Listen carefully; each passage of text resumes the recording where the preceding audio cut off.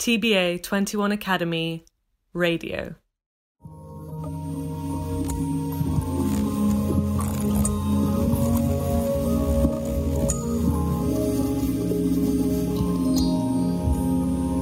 State ascoltando Nautilus, storie da una laguna urbana del XXI secolo.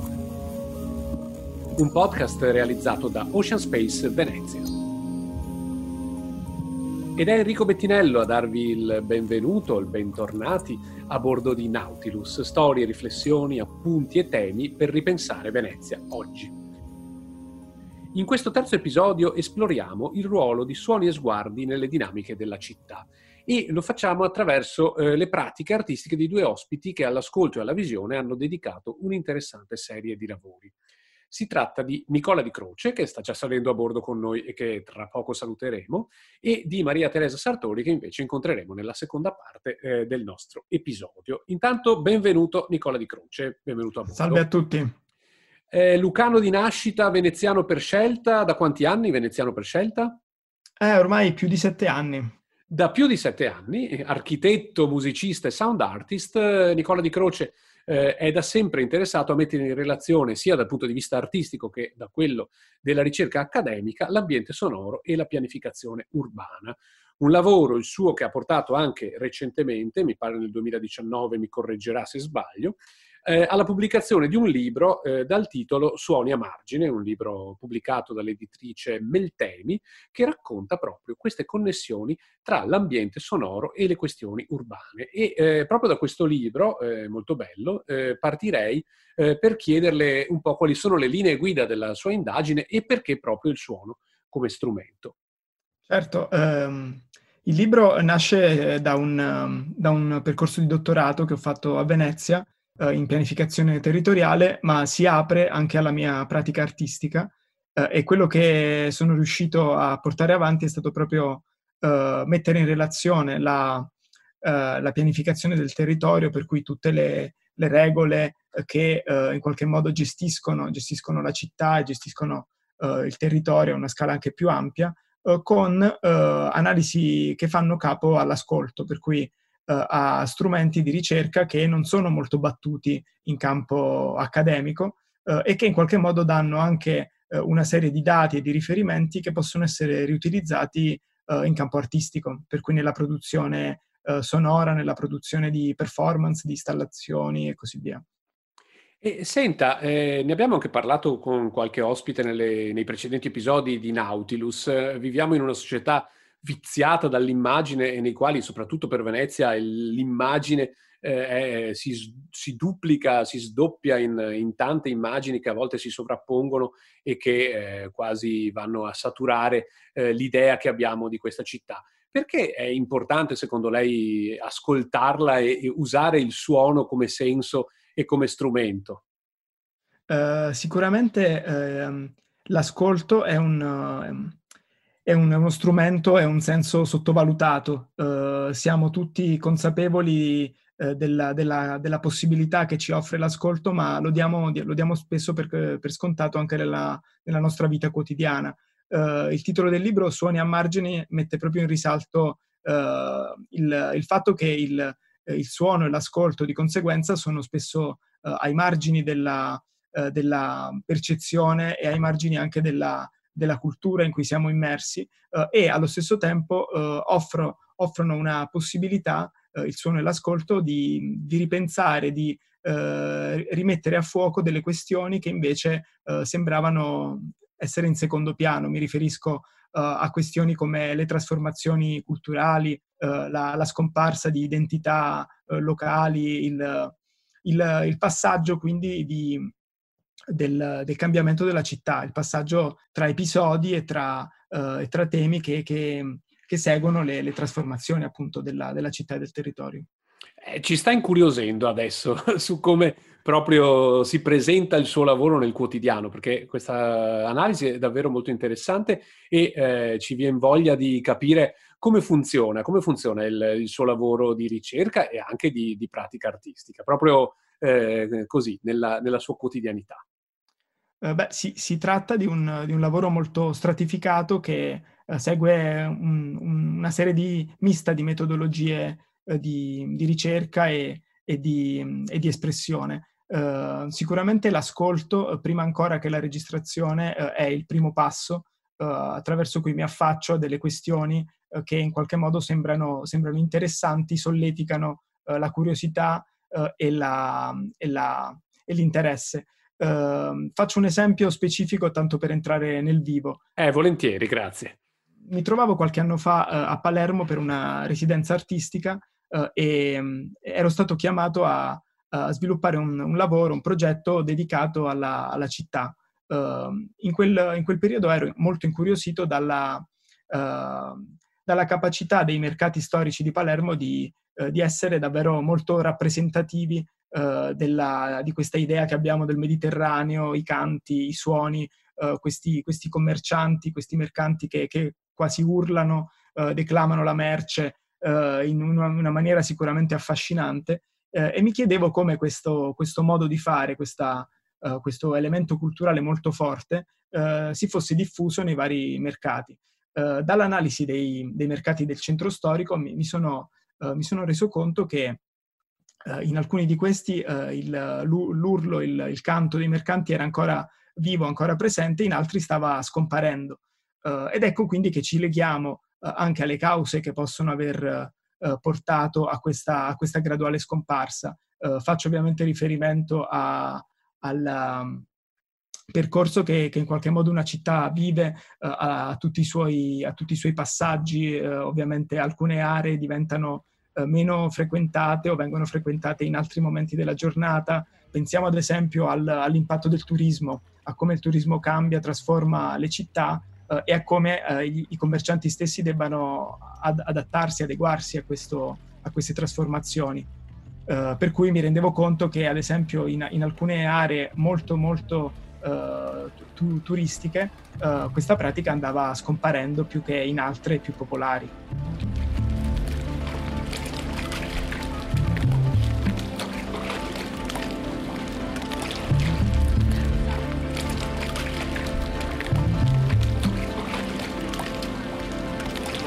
E parlando del mercato di Palermo, viene quasi naturale, trattandosi un po' della nostra trasmissione, trattando di Venezia, fare anche una riflessione sul mercato di Rialto a Venezia, un mercato che certo magari non ha quel tipo di sonorità o non ha più quel tipo di sonorità così magari più urlata e più mediterranea, ma che sicuramente è al centro in questi ultimi anni di una profonda trasformazione, una trasformazione che in parte anche sta preoccupando non solo appunto chi lavora lì, ma un po' tutto il tessuto urbano, perché si vede questo mercato storico pian piano un po' scomparire o comunque trasformarsi. Lei ha analizzato dal punto di vista sonoro, immagino che magari il mercato di Rialto lei lo viva più da semplice cittadino che non da analista, però le chiedo qualche riflessione se per caso ha analizzato anche dal punto di vista così del paesaggio sonoro il mercato di Rialto a Venezia. Sicuramente sono un assiduo frequentatore del mercato. Adoro anche il suo aspetto architettonico, le logge che in qualche modo anche raccolgono il brusio, che è un aspetto fondamentale dei mercati e degli spazi commerciali più vissuti della città. Ovviamente il mercato di Venezia è un luogo meno rumoroso, meno chiassoso di quello di Palermo, ma raccoglie comunque delle interessanti caratteristiche che mi è capitato di notare durante le mie spese. Si tratta ovviamente di dialetti locali, dell'utilizzo della voce che è ovviamente molto connaturato alla venezianità stessa. Allo stesso tempo però ci troviamo di fronte a un mercato, come dicevo, più silenzioso, che lascia però spazio anche ad altre culture di emergere. Mi riferisco ad esempio a tutte le nuove etnie che si insediano nel campo del commercio su strada e che regalano un tono nuovo, un tono diverso e sicuramente più ricco il mercato, che si fa più complesso e quindi più interessante per un ascoltatore anche di passaggio. E sempre parlando dei suoni di Venezia, delle sue suggestioni sonore, sicuramente queste settimane che abbiamo vissuto di lockdown, di isolamento e di città così incredibilmente silenziosa, non solo come di notte, come magari i veneziani sanno bene, ma anche di giorno, è stato un momento unico anche dal punto di vista dell'ascolto. Lei come ha vissuto queste settimane? Ha analizzato, ha fatto qualche registrazione dei suoni della nostra città? Sì, sono state settimane davvero, davvero interessanti per tanti motivi. Da cittadino residente di questa città mi sono trovato intanto ad apprezzare una ritrovata calma che con l'avvento dei turisti era ormai scomparsa. Allo stesso tempo però mi rendevo conto che questo silenzio superava le mie aspettative e in qualche modo diventava quasi opprimente in alcuni momenti, soprattutto perché faceva emergere quegli elementi che normalmente consideriamo come di minor peso. Mi riferisco anche ad elementi molto, molto semplici come i campanili delle chiese che risuonavano fortissimi e davvero impetuosi proprio perché non c'erano altri elementi a contrastarlo.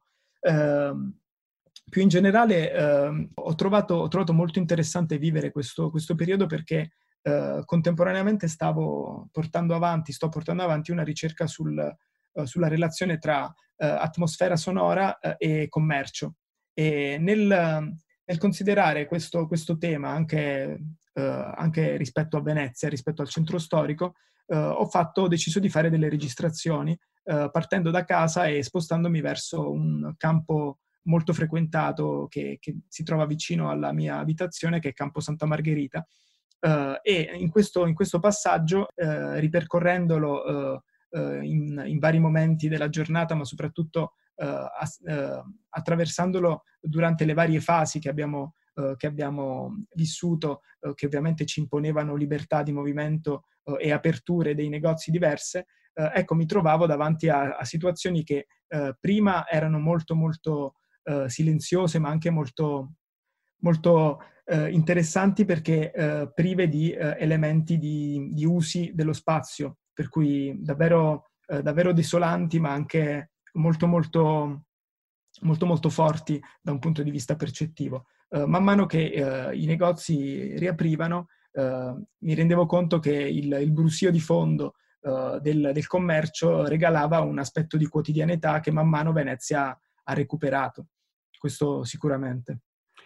Senta, quindi se dovesse molto rapidamente dirci quali sono secondo lei i suoni che proprio le ricordano e caratterizzano questa Venezia di queste settimane, quali sarebbero?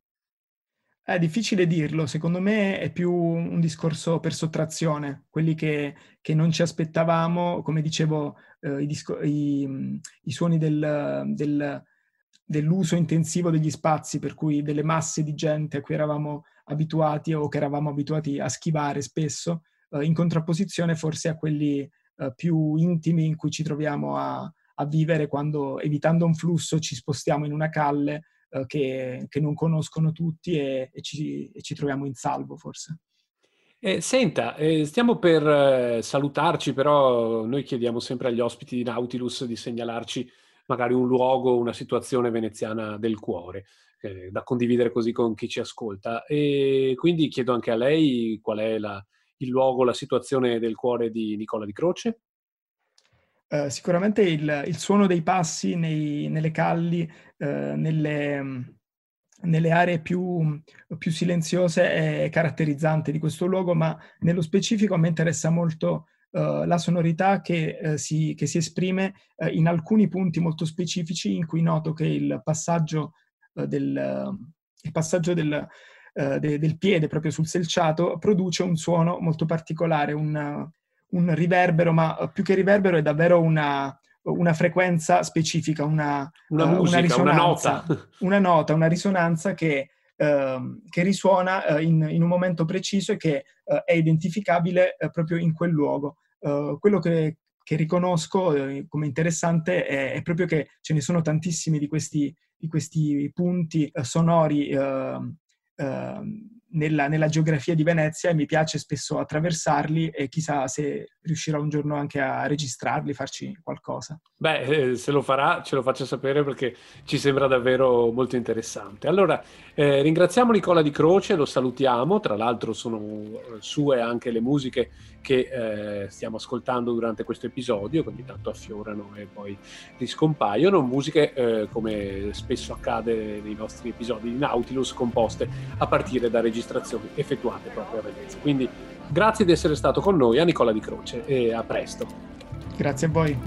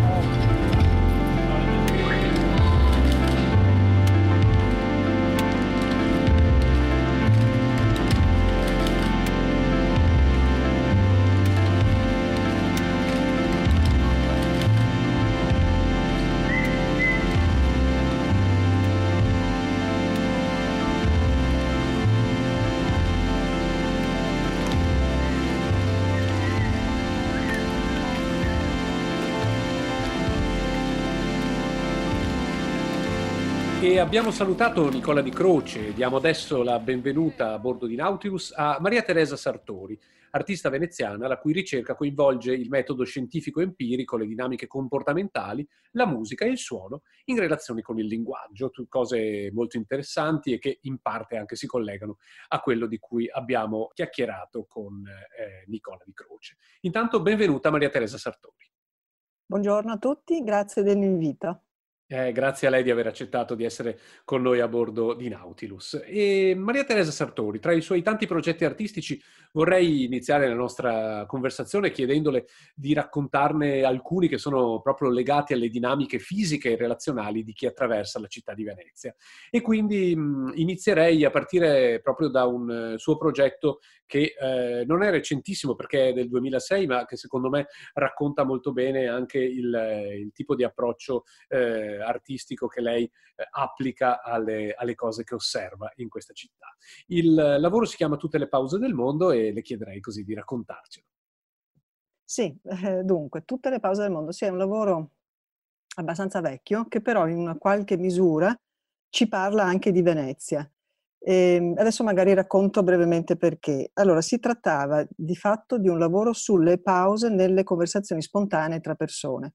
Quindi, grazie al fatto che Venezia è internazionale, io sono riuscita a trovare coppie di persone che, parlanti lingue diverse, che, grazie a uno stratagemma che mi sono inventata, parlavano in completa spontaneità, dovendo trovare un accordo su certe questioni. Di fatto a me quello che interessava non era tanto quello che dicevano, ma le pause all'interno di questa conversazione.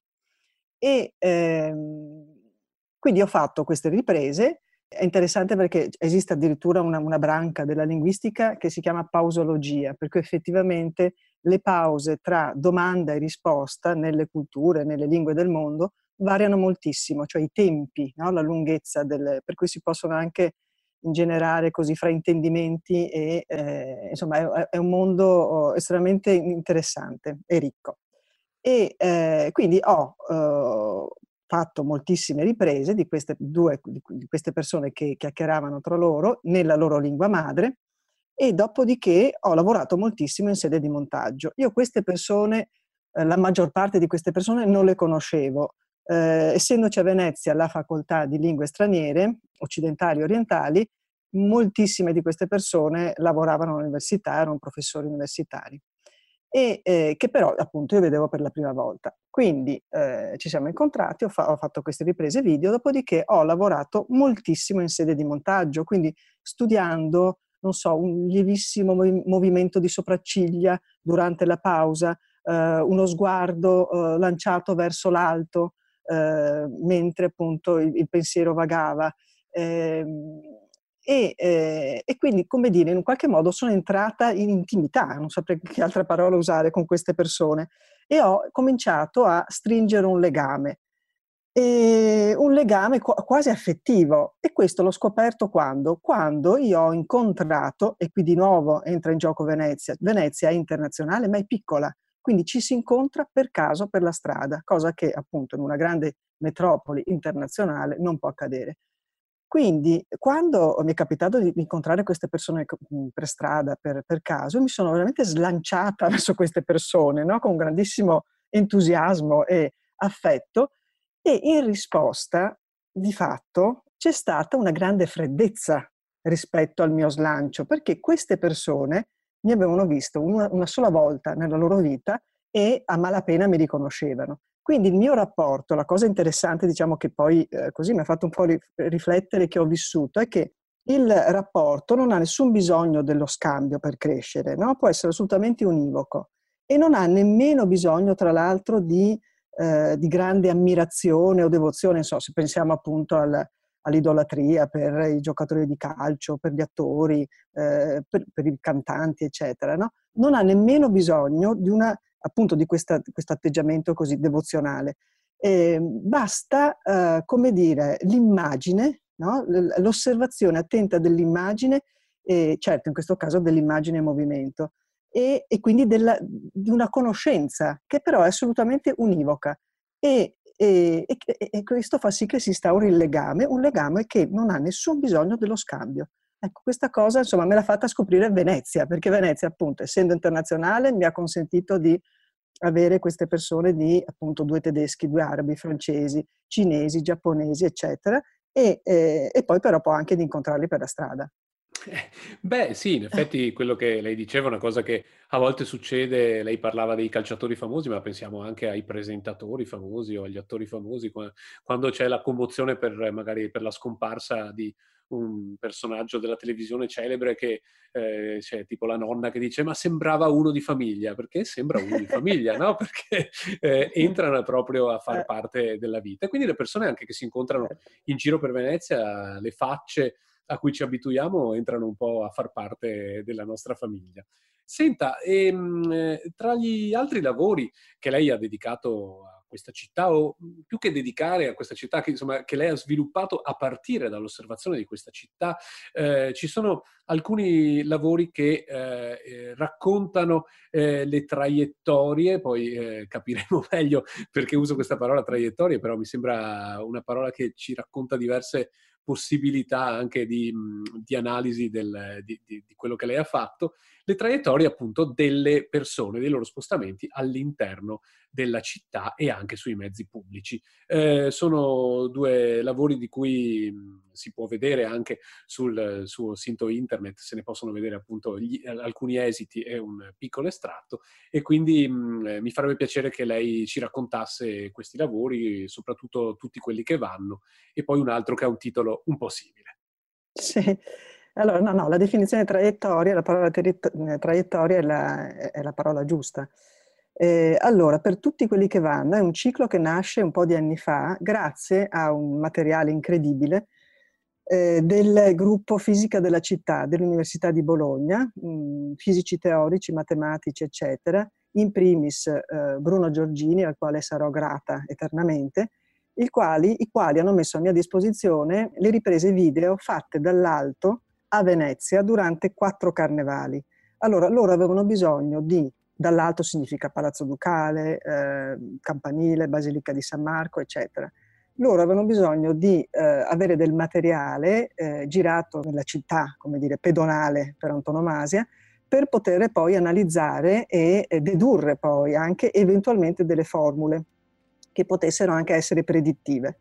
Questo materiale io alla fine ho lavorato in questo modo. Ho inserito all'interno del computer brevissimi frammenti di questi video, quindi immaginatevi appunto persone viste dall'alto, durante delle domeniche di carnevale, quindi durante periodi particolarmente affollati, e ho 2 minuti, 3 minuti, insomma pezzetti estremamente brevi. Ho applicato sopra il monitor del computer un foglio di plastica trasparente e con un pennarello poi ho tracciato il tragitto, la traiettoria appunto di ogni singola persona all'interno di questo lasso di tempo. Alla fine, staccando il foglio trasparente, io ho la rete di tutto quello che è accaduto in quello spazio-tempo, diciamo. Infatti agli scienziati poi era interessato perché effettivamente parlavano di un'immagine dello spazio-tempo. Allora, la cosa che è emersa, e questo è un altro aspetto che mi interessa sempre, cioè lo scoprire tramite un lavoro molto empirico, lo scoprire delle dinamiche comportamentali.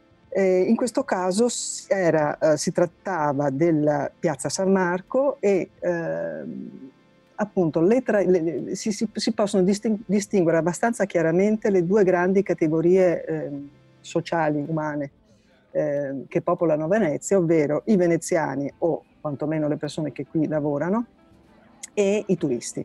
Quindi le linee più o meno dritte che tagliano in due, quindi in diagonale Piazza San Marco, sono di veneziani o di persone che lavorano a Venezia.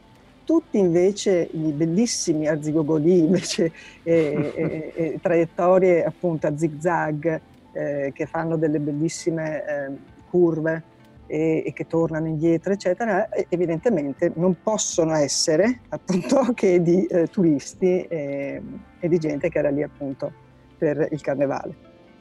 Niente, questo è un lavoro che poi di fatto è andato avanti negli anni, per cui continua ad appassionarmi. Beh, sì, è una specie di infografica dei nostri movimenti Sì. da un certo punto di vista.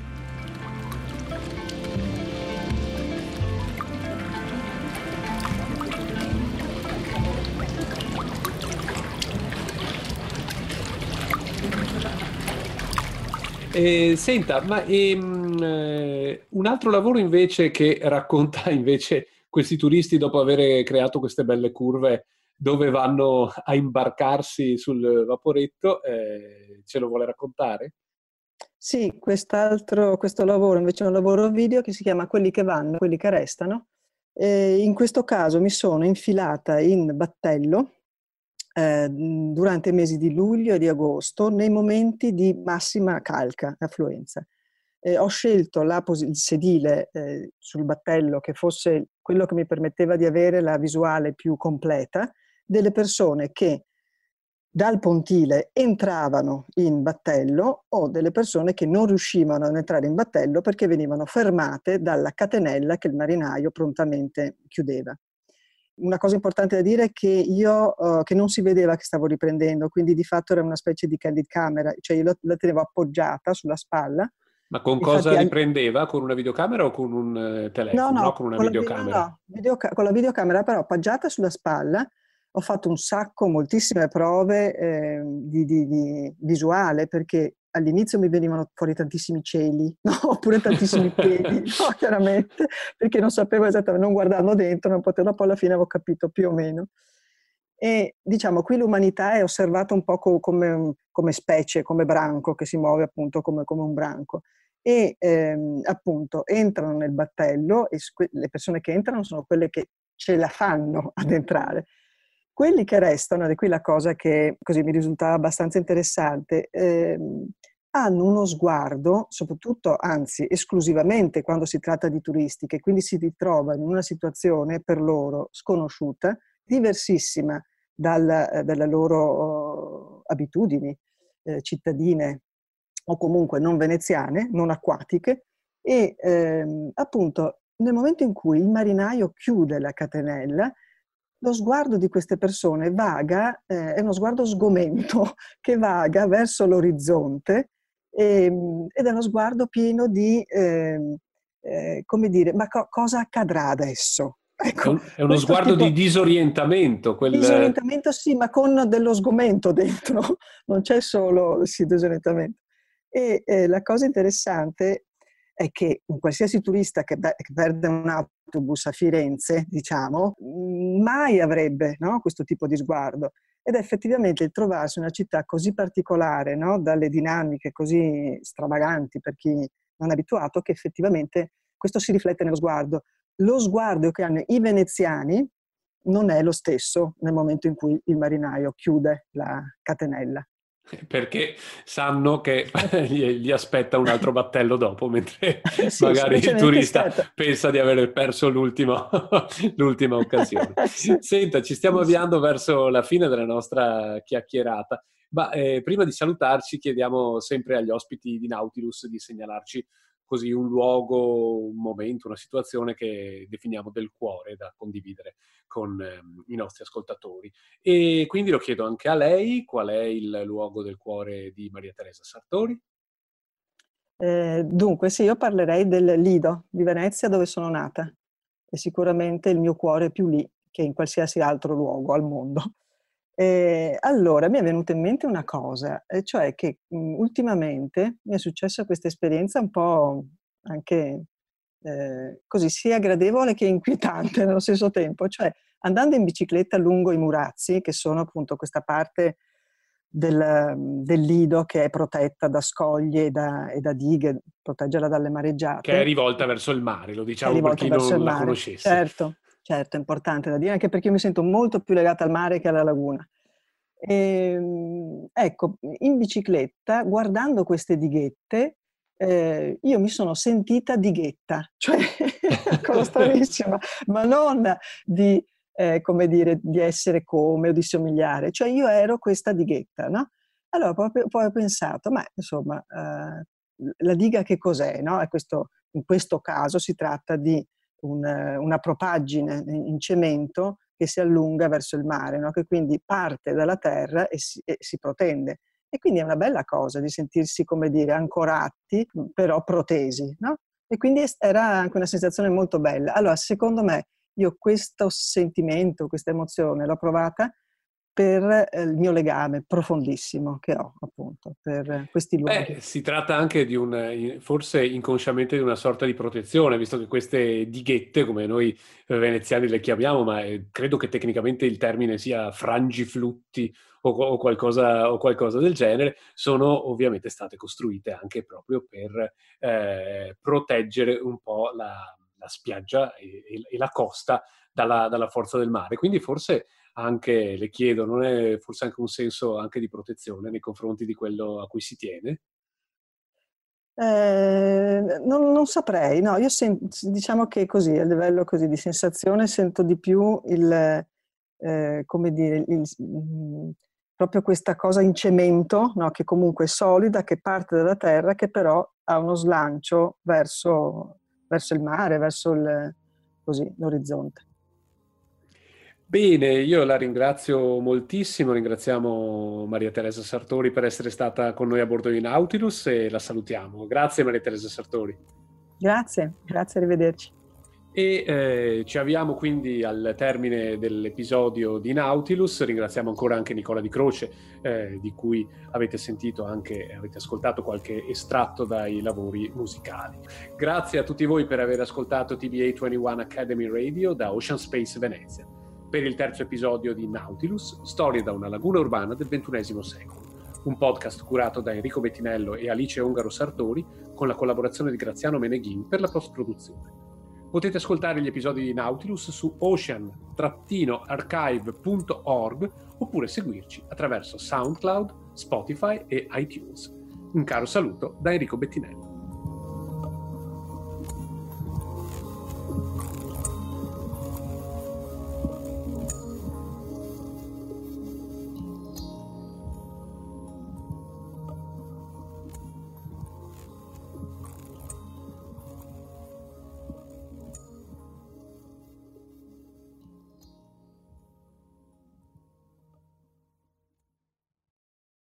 TBA 21 Academy Radio.